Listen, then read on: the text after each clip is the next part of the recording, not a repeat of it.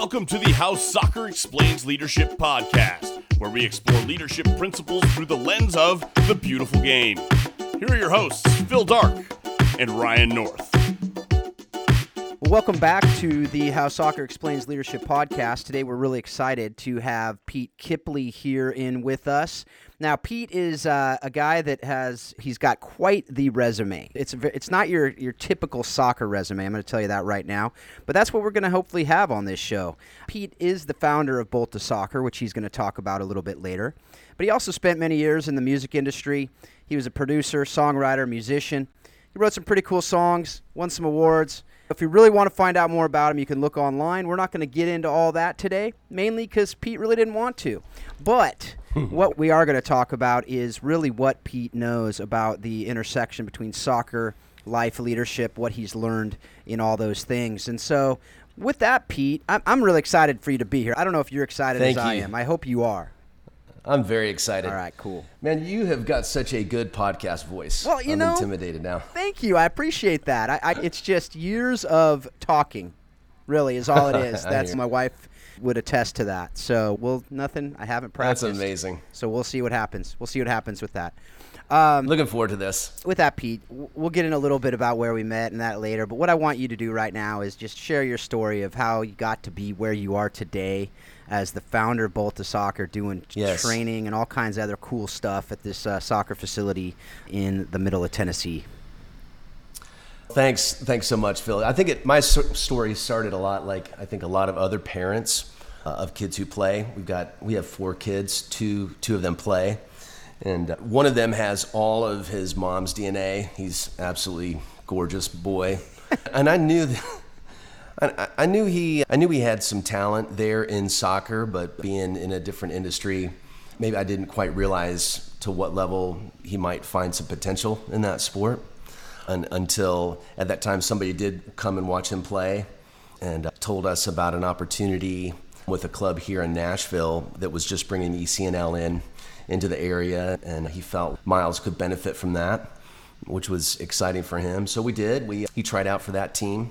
And he made that team, and that was just the beginning of the eye-opening experience there for me. Mainly hearing coaches implore their players to do a lot of the same things that I was imploring musicians or bands to do, which was just work outside of practice. You know, we've got to work on that first touch. And I didn't know what first touch was. I knew a lot about pocket with drums, those kind of things. But it was fascinating to me, just the level of expectation that those coaches had for these players. And a lot of those coaches had come in from overseas, and I think they were used to kids that were taking a lot more touches than maybe the kids were here. But it started that chapter of this life was just trying to understand what they were saying and then seeing a need to facilitate that for some of those players. There just wasn't a soccer-specific training facility in Nashville at that time. And so that kind of started a 2-year process of going to the conferences, talking to a lot of people, and then eventually finding a space and starting off. And so you're really not doing much in the music side right now, is that right?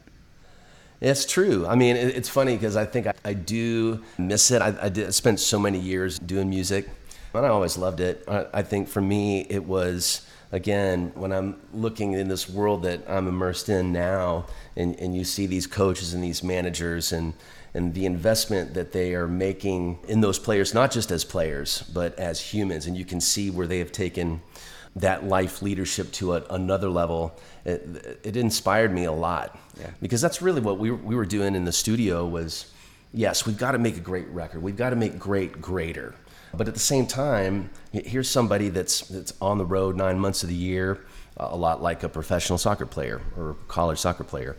Maybe they're with the same group of people 24 hours a day in a bus, and that was their time to come in and just decompress and have an objective set of ears, listen to their stories. So it was probably half psychology, to be frank with you, which I think really translates over into what we're doing now, especially in the day and age that we're in with these young minds and going through the year that we've gone through. Absolutely.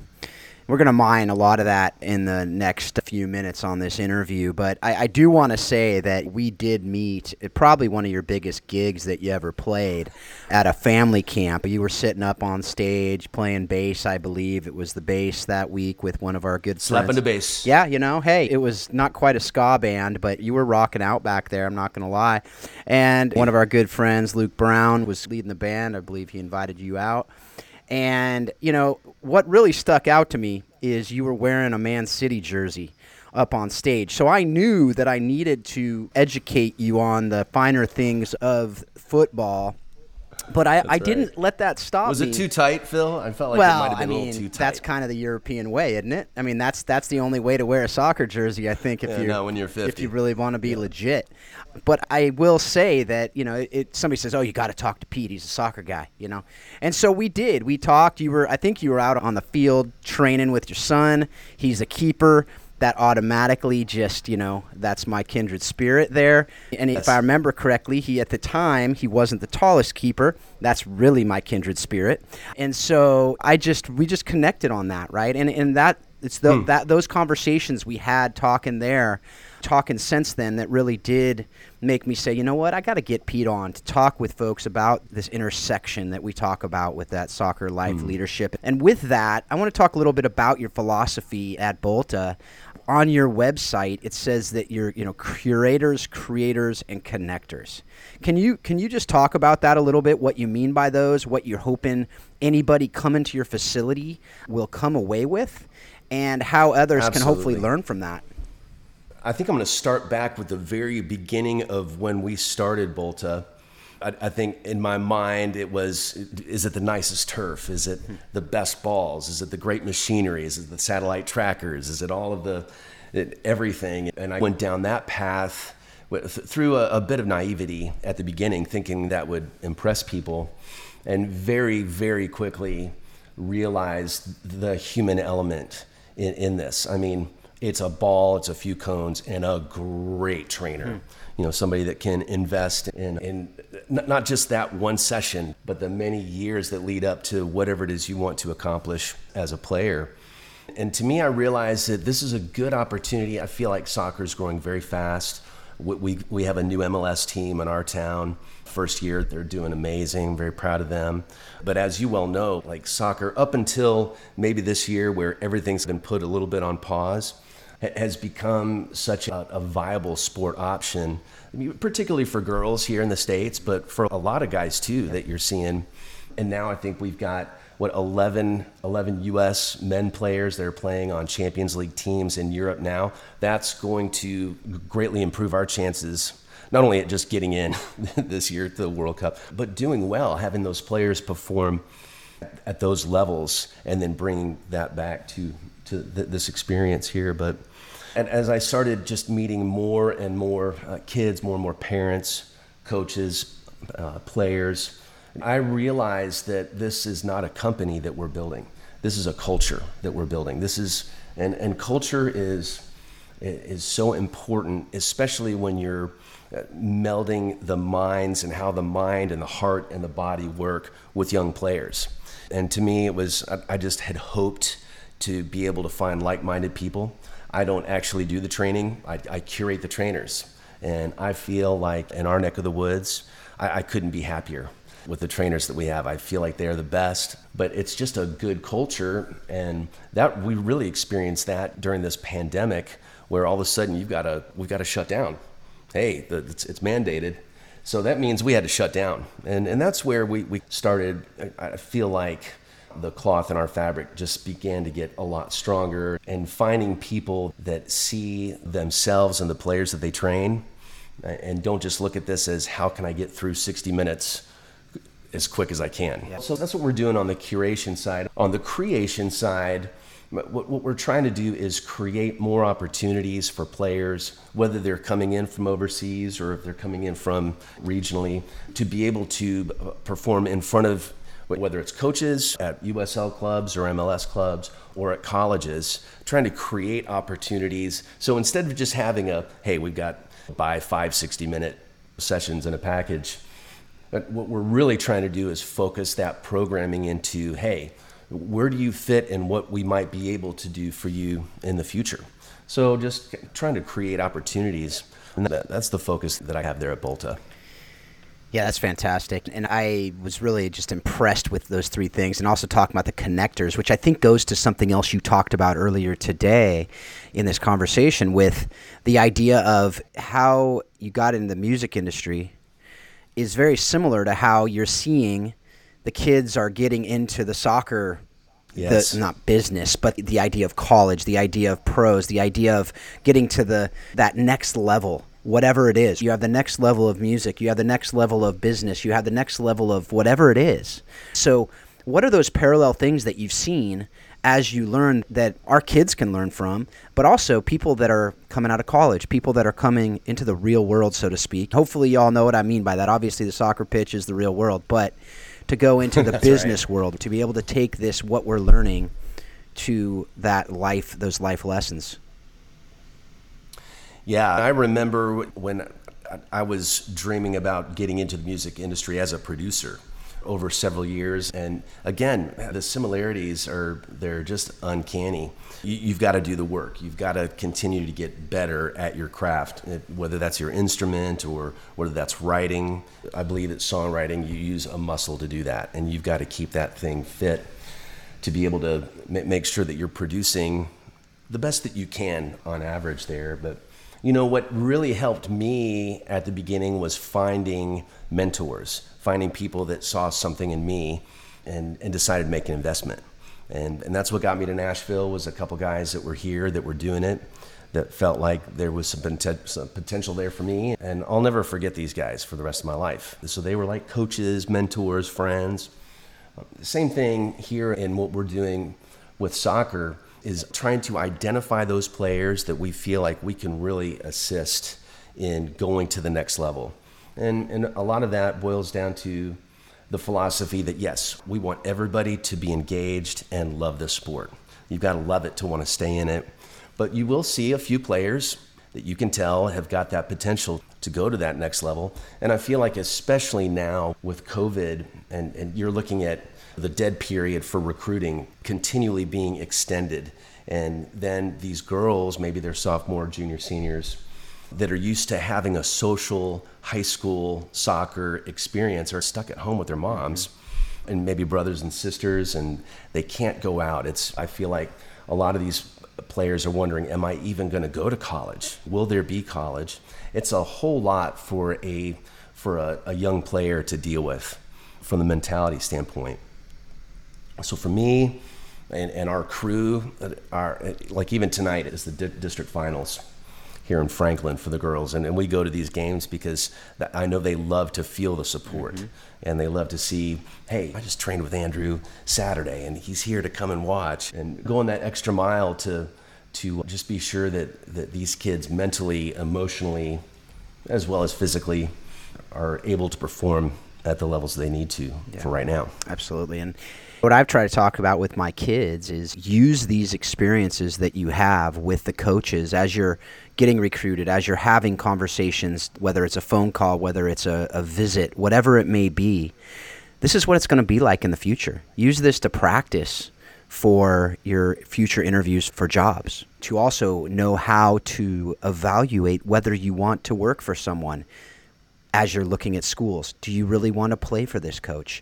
And from the coach's side, and really from that leadership side too, I think something you said really stuck out to me was, and I just think back to my different interviews when I was coming out of law school, looking at the law firms or just talking to different people and doing the hiring side, that if the people aren't really talking about their culture, if they're not really talking about why you're interviewing them as much as they're interviewing you, and from that other side of it, from that hiring side, right, from that coach's side, there were a few coaches that and I'm not going to name any names at this point, but I will give you a hint that they're likely going to be on this show at some point, that my daughter, when she was being recruited, that I said, I would be okay with you playing for them. Each one of them said, who you are as a person is as important, if not more important, than who you are as a player. Absolutely. And they meant it. You could tell they meant it. They weren't just saying it as part of the pitch because they had examples. And I think that's really important for us to remember too. And so what do you think about that? Have you seen that in the conversations? Absolutely. Yeah, and I think you bring up a very, very helpful point, not only for parents that are walking their kids through that process, but more importantly for the kids themselves. When you were saying, hey, use this time to practice. When you're in that, especially now, so now everything is almost like backlogged and jammed. I mean, coaches haven't been able to come out to games, haven't been able to come out to showcases.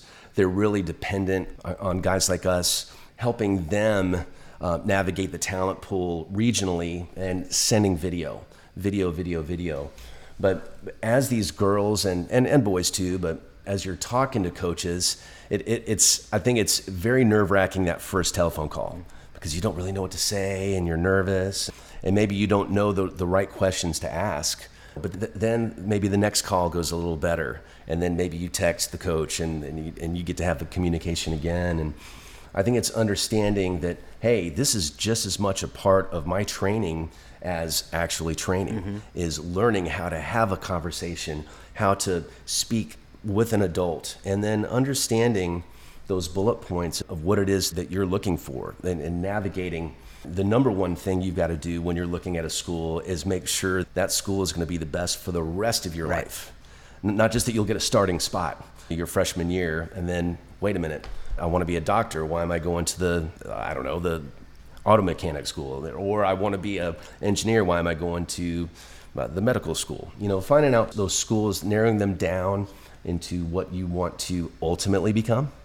Because even if you make it to the next level of soccer beyond college, there's still a gigantic piece of life waiting for you at the end. Maybe you'll want to work into coaching or something, but odds are there's something else inside of you that needs to come out as well. So I think finding that school, and then you're right, it has to boil down to culture. And sometimes I think that you'll get a sales pitch from a coach, and it's going to be this way, and then you go, it wasn't that way. But understanding that, hey, what I'm doing, I'm becoming a part of a team, and a team is more than just me. I've got to be sure that I can relate with the coaches, and then I think narrowing those things down is going to be extremely helpful. This is kind of a side note, but I will remember when I was one of the best pieces of advice I ever received when it came to choosing a job, or even when I was looking at law schools, the people said, interview, not officially, but interview the administration and talk with them about their experience. Because you know what? They know everybody as well as anybody. So like the receptionist, for instance. Talk to the receptionist. They know the culture.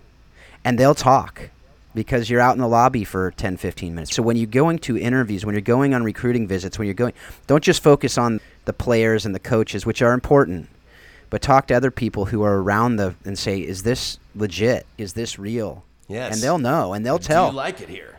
And you'll be able to tell. And so those are things that I think are just important for life, to be able to understand what that looks like. And I can tell you, watching my daughter on those calls, that I just had these flashbacks. There's a little PTSD, I'm not going to lie, because it was painful watching her on some of those initial calls. But you know what? She did get better. Now, she's still not super comfortable because it's partly personality as well. Certain personalities will have no problem. They'll just go do it. No big deal.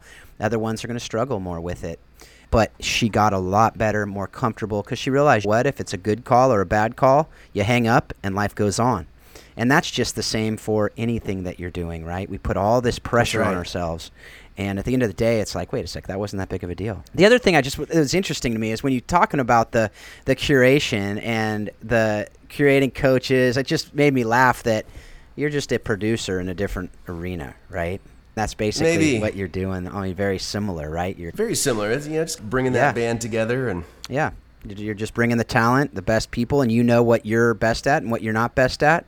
And I think that's a big part of leadership as well, right? You know what you're good at, what your areas is, but you want to bring in people better than you and the things that are really important. All right, let's move on to one of the other things we wanted to talk about. I want to hear what you're learning and what you're seeing about the game, because as you said, you're not this lifelong soccer dude. It's not like you grew up like I did, age 4 to pretty much 46, just being a part of the game and it being a part of me. You're coming in with your kids from the outside, learning about it, and there's such a value to hear that, what you're learning, what you're seeing. And I just want to hear from you what you're learning about the game, what you're learning about all of this, particularly as it relates to the mental side of the game. But what have you been seeing and learning? Wow, gosh, you kind of closed that with the highlight. I will back up, and I really want to spend a lot of time talking about that piece, because I think as you're looking at breaking down a player, and again, it's not rocket science. We're not going to be working with a 9 or 10-year-old the same way we're going to be working with a 21-year-old pro or a 15 or 16-year-old with lots of potential to do one or the other. But you're focusing on technique, first touch, for sure. And then, let's work. The thing that I love so much about the trainers that we have is they come at it, have been able to marry that technique and that tactical piece better than I've ever seen. Because really, when you have a coach and you're playing at high level, you're expected to have the technique, right? Yeah, so you've got somebody that's responsible for speed and agility, for your fitness, and then a coach kind of needs to be focusing on tactics, on, okay, what are the combinations that work? What are the packages I can send out? What do I do in this situation?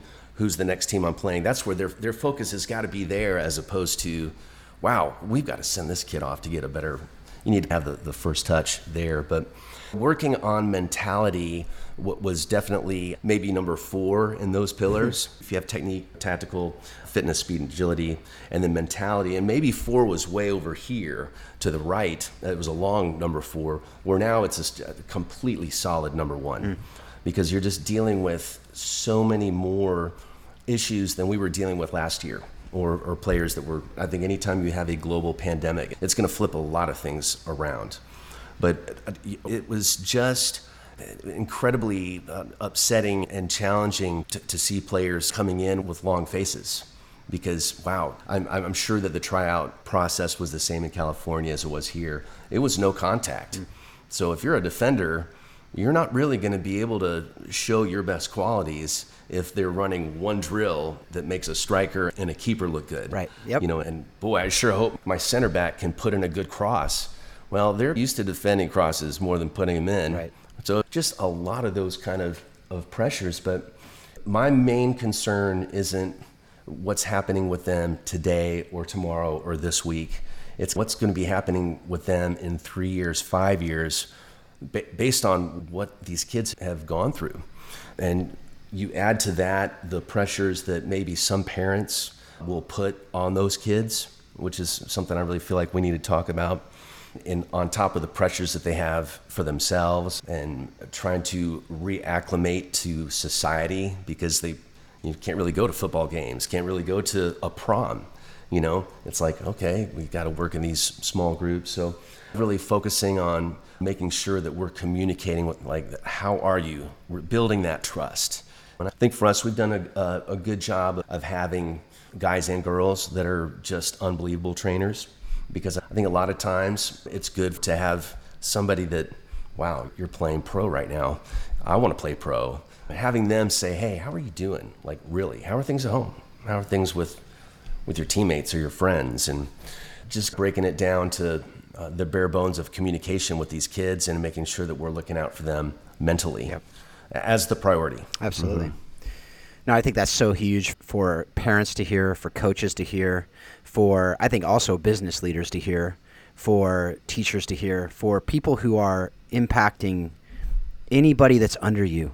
I think as a leader, you need to hear that very clearly, that you need to, I think it also is important to study the individual as well and to know how they react to different stimulation, to different encouragement, to different things that are part of what they are talking about here. So I think those are all critical aspects of just, I think, life, is to know who you're talking to know what that impact of your words and your actions and your tone will have on them. And so with that, I think what you talked about, and something that we don't really need to go into a lot of detail and give a lot of examples of it, because I think anybody who's been around youth sports at all has seen parents that are micromanaging, parents that are pressuring, and sometimes it's healthy and sometimes it's really unhealthy.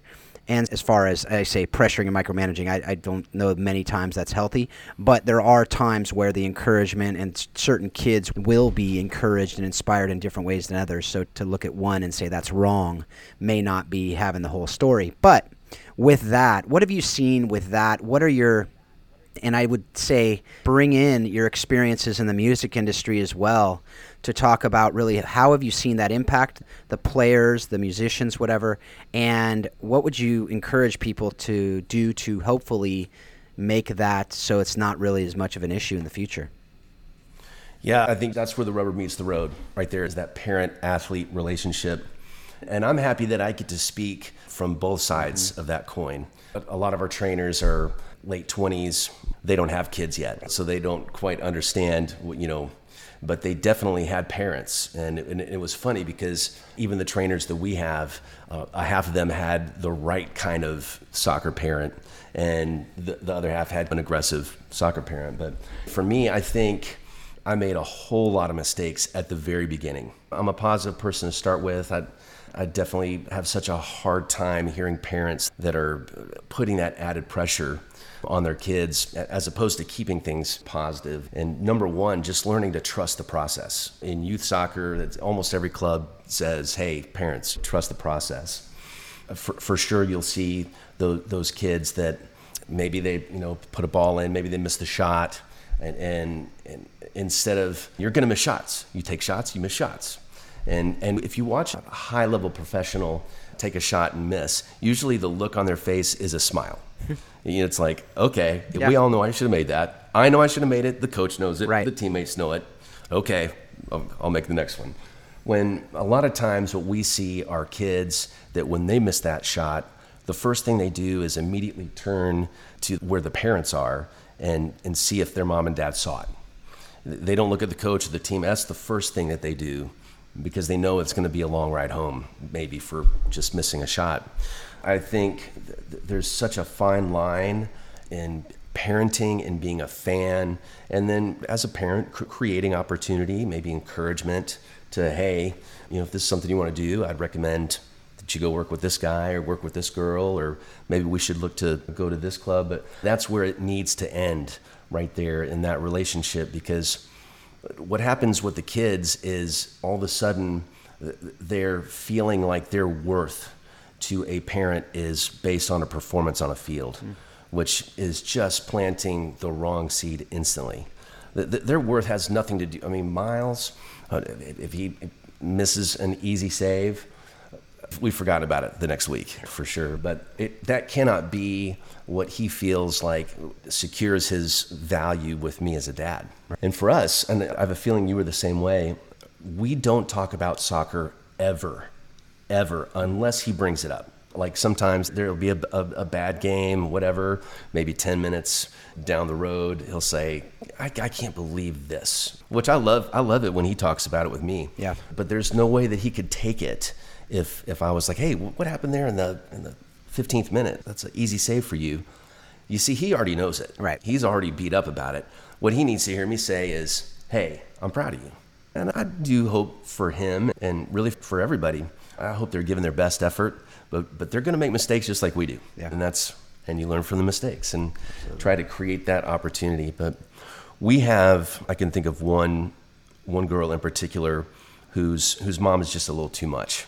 And it scared me to the point where she's texting the coach, really not supposed to be communicating with the coach. The coach needs to communicate with the player. Mm-hmm.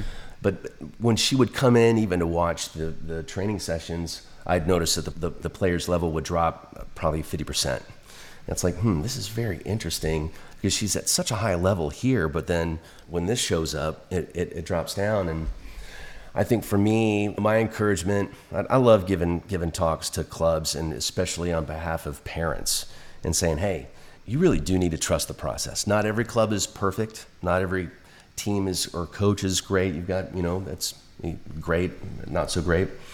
But you've at least got to trust the process, that they know what they're doing. Hey, just encourage your kid. Yeah. It's not rocket science. No, absolutely. And I think there's so much there. That could be like half a season of episodes on what you just talked about there. But I think one of the things I really draw out of that is that idea of a freedom to fail, and to be able to know that. And I think that goes from the soccer field to life. I think that goes to, as a parent, they need to understand that you love them. Their identity is not in soccer. It's not in grades. It's not in anything. It's in, they are your child. They are, in my worldview and yours, they're a child of God. That's their identity. and they can play. If they're loving playing, keep playing. If you can make it to that next level, as you said, if they ask you for that advice, like for me, my kids ask me more because they know that I'm a coach. They know that I know these different things, so they do ask me, and I will give them, because I asked them, do you want the coach or you want the dad? And depending on the moment, they'll say different things. Ultimately, it's the dad, always. But after a game, I help coach. I'm the assistant I was on my daughter's team, never the head coach of her, but for good reason. We can get into that later.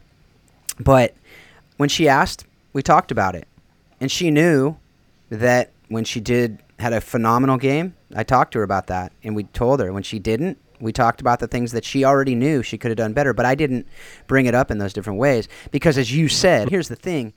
It was my wife and I. My wife played D1 soccer. I went to school to play. We have that in our part of our family. And so we have this saying in our house that when you shank a shot, you don't need everyone to tell you shanked the shot. You know you shanked the shot. And that's basically what you just said, right? I mean, I've seen Wayne Rooney hit it up in the upper deck. I've seen him take a shot and it go out of bounds. It was so far to the right.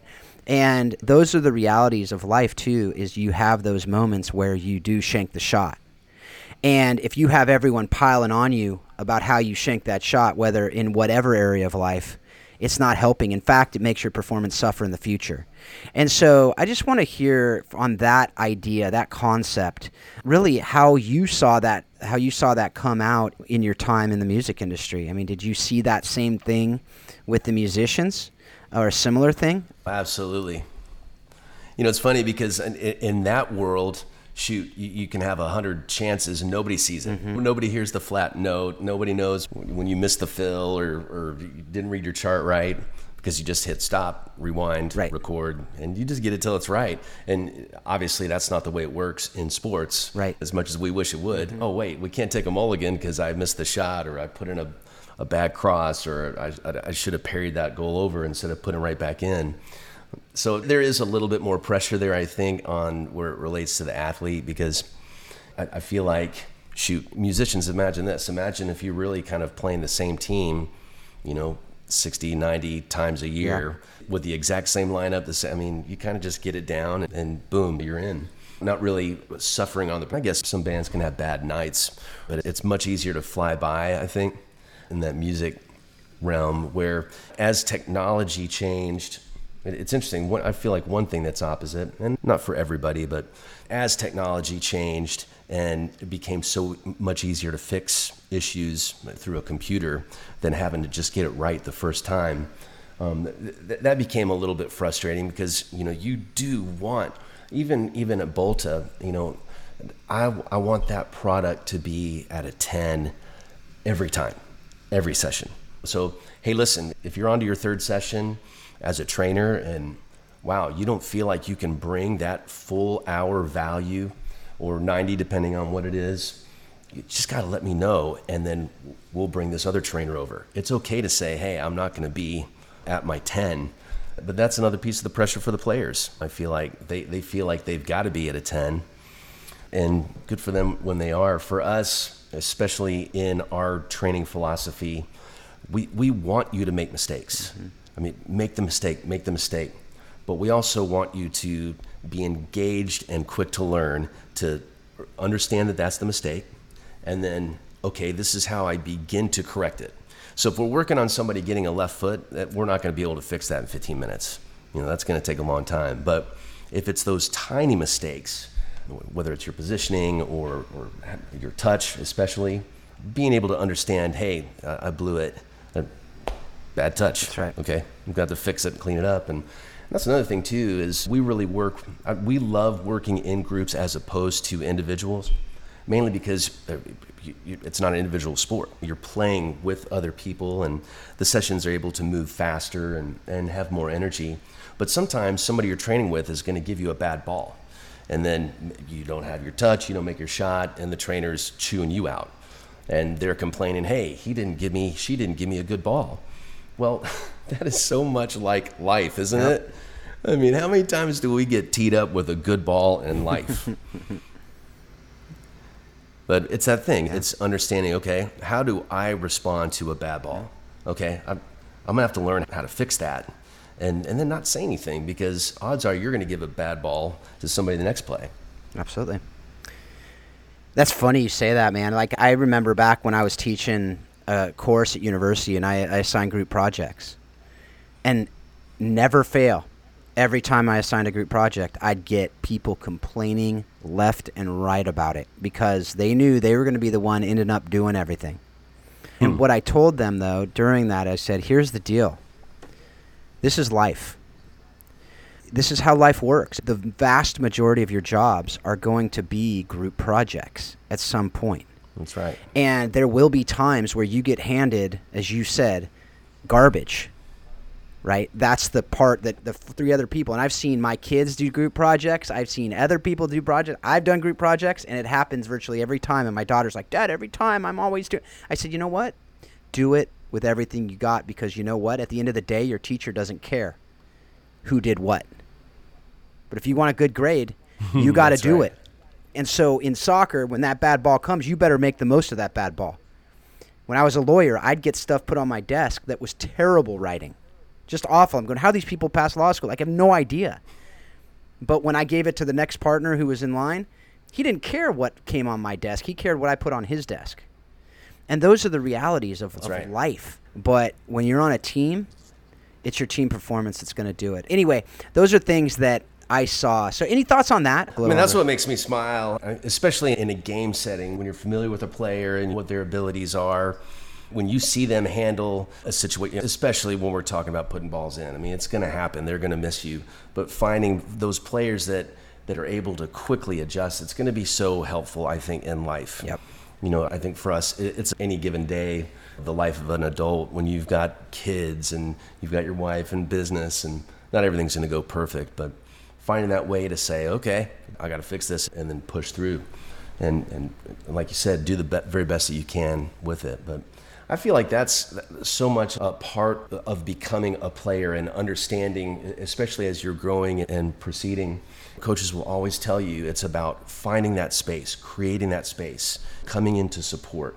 And it all works hand in hand. I mean, if you see somebody that's given you a ball, maybe they've been under pressure, that it helps you understand, okay, I'm going to help this guy out. I'm going to take a good touch and move through. But I think finding, again, the parallels, they are so funny with soccer and life. Yep. You know, like finding that way to, okay, I need to cover up for this guy. I need to help my wife out with this. That's right. But a lot of times we need the help too. That's right. And it's just kind of nice to know that, wow, they got my back. That's awesome. Exactly. That's when you see the well-oiled machine teams out there who are playing together, and it's like clockwork. If someone gets out of position, someone's covering them.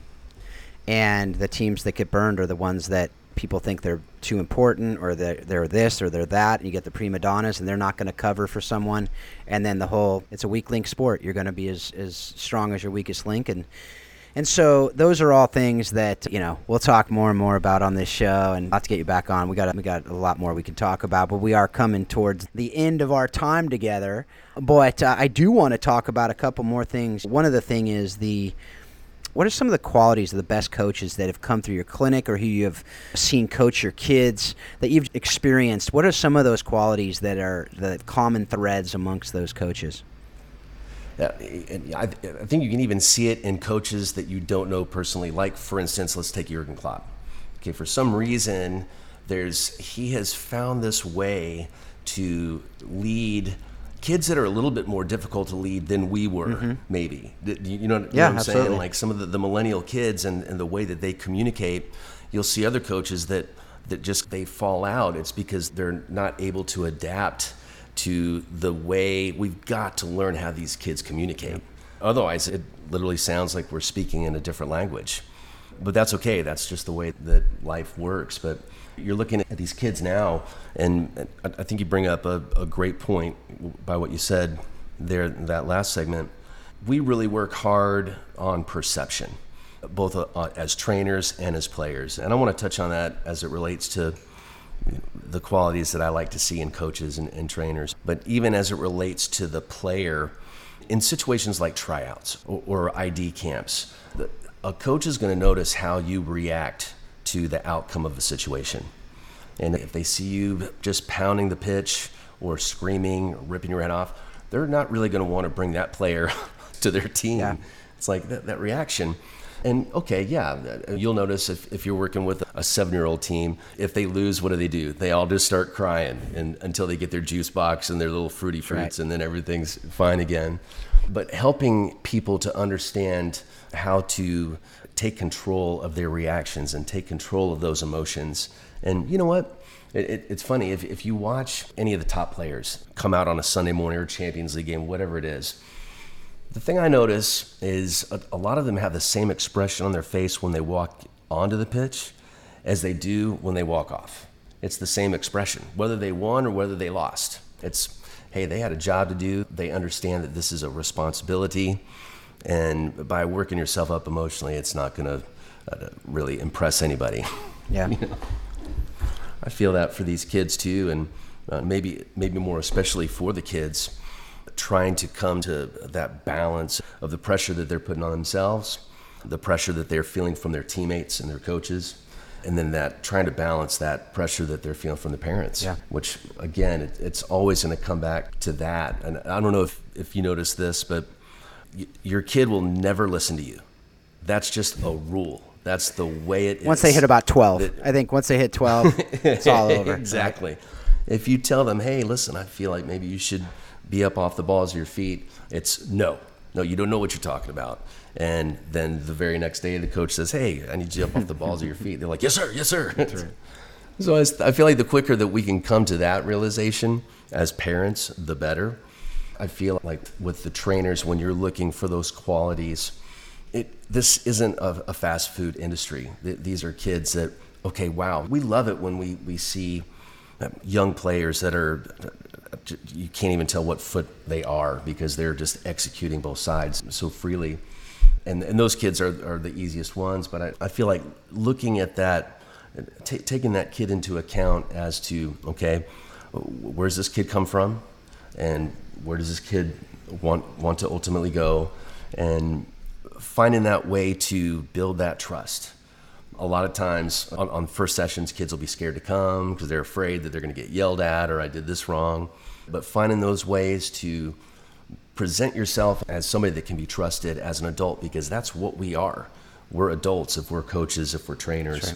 Right. The coaches that, to me, it's a fine line, and you're going to see, watch any of the shows, and you see the coaches screaming their heads off in the locker room. It's a little bit of a part of the job. But it's like anything else. It's that balance of realizing, wait a minute, am I going to be that coach that looks at a player as a commodity, as just somebody to help me get through a season? Or am I going to look at this player as somebody that I could have in my life for the rest of my life? And I don't think every relationship works out that way, but so many of the great players and every one of our trainers has a story of that one coach. Yep. You know, that one coach that for some of them maybe it was younger, some of them maybe it was college. We're very, very fortunate in Nashville. I feel like the college coaches here, particularly on the girls' side, are just off the chart. They get it. They get the full experience, and you'll hear this from all the girls. It's like, yeah, I'd love playing for him, or I love playing for her, because I know that they're more invested in me as a human and as somebody that can have an impact on this world, more than as a player that can only have an impact on a game that we're all going to forget about in two weeks, 2 months. Yep. I love that. I love the idea about, and whether it goes to parents, talking to coaches and having them communicate a message, whether it's coaches understanding that they may not be the best person to connect with a particular player as well. We just had Paul Jobson on, head coach of Baylor women's soccer. Love him. He's awesome. His wife is ridiculous player. Yeah, she. As well, my wife, as I said on the show with her, my wife was the chaplain for the Atlanta Beat when Marcy was playing for the Beat, and it was. You're kidding. Yeah, it was fantastic. It was a blast. She's awesome, but we talked about it on there too. The idea that there's some players that he doesn't connect as well with as some of his assistants. And in law firms, in businesses, in organizations, whatever it is, there may be some people that connect better with others. And for you as a leader to know that, to be able to say, hey, here's the message we want to get across to them. Can you connect with them and make sure that they understand that, whatever it may be? So I think that goes at really every level, and that goes to relationships as well, that there's certain things that will be communicated better by one more than another. So with that, that's something that actually leads into the next question. Are there things that, maybe one or two things that in your house you use the principles of soccer to help you to parent, help you in your marriage, that you could help others with out there? To me, I think I lived such a create your own rules kind of life out there in the music business for sure. And in some ways it's still similar now. But what I love about soccer is the law and the rules of the game and the respect for it. And when a ball completely crosses the line, that ball is out. And that's it. Mm-hmm. It's not, maybe it stayed in, or like so much of life can be, where it's easier to bend those rules. And I love the order of soccer. I love the order and just the philosophies, the methodologies as you're progressing through the sport. That's helped me just a whole lot as a dad, as a husband, hopefully, realizing, wait, I just need to put more order here. These are the hours that I'm going to be here with the family. Or wow, that garage is looking a little bit messy. That would never, ever fly with Jurgen Klopp. I promise you. He wants your locker clean. Right. And to me, the beauty of it, so our facility is one of two facilities right where the two major interstates meet in Nashville. So it's a beautiful skyline. But the facility across from us is the Adventure Science Center, which is where you go and you learn about stars. And it's world class here in town. But it's so interesting to me how similar a ball flying through the air is exactly like life, because you could have the same ball being kicked onto a different pitch and it's going to bounce the complete different way. It's learning to adapt to this spinning, just beautiful object that is going to be a blessing or a curse, depending on what net it goes into. I don't know. I love the beauty of this sport, and I don't know. It's hard for me to find people that aren't beautiful people like you that don't love soccer. Maybe it's that whole kind of outlook on life. We went a lot more philosophical on that one than I expected to. I'm not going to lie. That was fantastic. We went Science Center. We went you're like waxing right there. You're waxing philosophy going on. That was sweet. Well, that's great. I love it. And that's what you can tell is that they call it the beautiful game for a reason. I think it's part of it on the field, yes, but I think also just how it impacts people and how it really is a way that you can communicate with people all around the world, which is part of the reason we're doing this show, is to be able to help you to communicate it with your kids, communicate it with others, and communicate it with anybody that you're dealing with. So, last question. I just want to hear from you if you have any books or movies or podcasts, other resources that have really impacted your thinking on what we're talking about on the show, how soccer, leadership, or both can help us to flourish.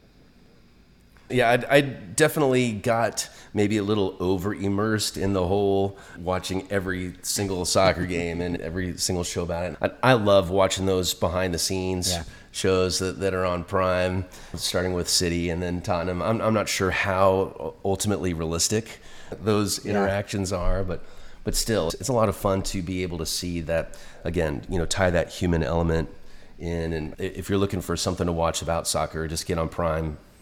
The last two seasons with the Leeds United story, that team it's just fantastic. But I think even learning the lessons from, they're so fortunate with the coach they were able to bring in.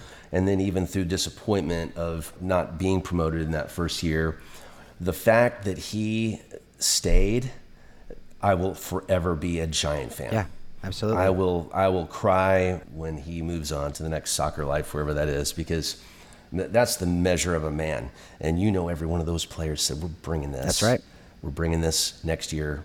And it's a lot of fun to see them experiencing, even through COVID, what they're experiencing. But they're a really easy team to like. They're a really easy team to like and to be a fan of. A good friend of mine, hopefully he'll be on the show here in the future. A big Leeds fan. He lives in Leeds. So don't tell anybody. I mean, there's going to be, other than all the people who are listening, but as a United fan, I'm not supposed to like Leeds. But as you said, it's hard not to like them right now. given what they've been through. Now, when they play United, I'm not gonna be a big fan. However, Sure. Every other game, I'm like, man, these guys, not only are they fun to watch, but like you said, watching that on Prime, but also following it with my buddy, it's just been a lot of fun to follow them and their story. And I think a lot of these lessons we're talking about, you can learn from those things. One show, have you watched? It reminded me of it when you talked about finding the right person to communicate a particular message. Have you been watching the Ted Lasso show at all? You gotta watch it if you haven't my watched gosh. it. I mean, the first 2 episodes, I'm like, what's going on here? I wasn't sure. But then after that, it is amazing. Guys, if you haven't watched the Ted Lasso show, watch it. It's on Apple TV immediately. It's fantastic. I will say, just as a disclaimer, there is language. It's got a lot of British stuff going on. So there's, a lot of F-bombs, a lot of language. So younger kids, probably not for them. But even some of the older kids, depending on that, I just want to make sure you understand that. However, there was a scene, I'm not going to ruin it, not a big spoiler, but there's this Nate who's the equipment guy. And tons of leadership lessons. I think we're going to do an entire episode on the leadership lessons of Ted Lasso. I'll have to get you back on it for that one. But one of the things, he brings in Nate, this equipment guy, to give the locker room talk.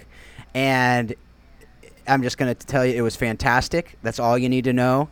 But he knew that was the guy who needed to give that message on that day, and it was awesome. So with that, Pete, any last thoughts that you just want to give, words of wisdom? I mean, I don't know how it's going to beat the Science Center and the floating ball that's spinning never. with Yep. everything philosophically. Oh, I don't know. But I will just say, hey, if you got something, go for it. If not, I just want to thank you for being a part of this. Well, yeah, this means so much. I love talking about this, and I hope if you're a parent that came across this, I hope it meant something to you, and feel free to find a way to reach out. You can go to the website. I'd love to talk to you about the lessons that I've learned about being a soccer parent and the lessons that I'm learning. Still, it's an ongoing process. But man, I'm really proud of you, Phil. This is awesome and what you're doing, and you're a great example and leader as well. So I appreciate you letting me be on your show. Well, thank you, Pete. I look forward to getting this out and having everyone learn from you. And what is it, boltasports.com? Is that right? Or boltasoccer.com. Okay. Yeah, and if you're ever in the area, please stop by. Would love to meet you. It's down south of Nashville in Cool Springs. Well, it was. Oh, it was. It was. Now we're dead center downtown Nashville. Okay, that's new information for me. I'm glad I said something about it right in Nashville. So that's fantastic. A Look 'em COVID up. miracle. Look them up. That's right. And also with this show, as you know, you can find it on Apple Podcasts, Spotify. You can also check it out at howsoccerexplainsleadership.com. Share it with others. And you can also, I encourage you, if you want to go deeper on these conversations, join the Facebook group. You can also find us on Twitter, Instagram. We'd love to further deepen the conversation there. Share anything that you have, any questions, any articles, any other things that you will help us to know how soccer does explain leadership and life and can help us to be better people. And I do hope that you take all that you're learning with this and you use it to help you to understand how you can use soccer to be a better person, to be a better leader, and to flourish in life. Thanks a lot. Have a great week.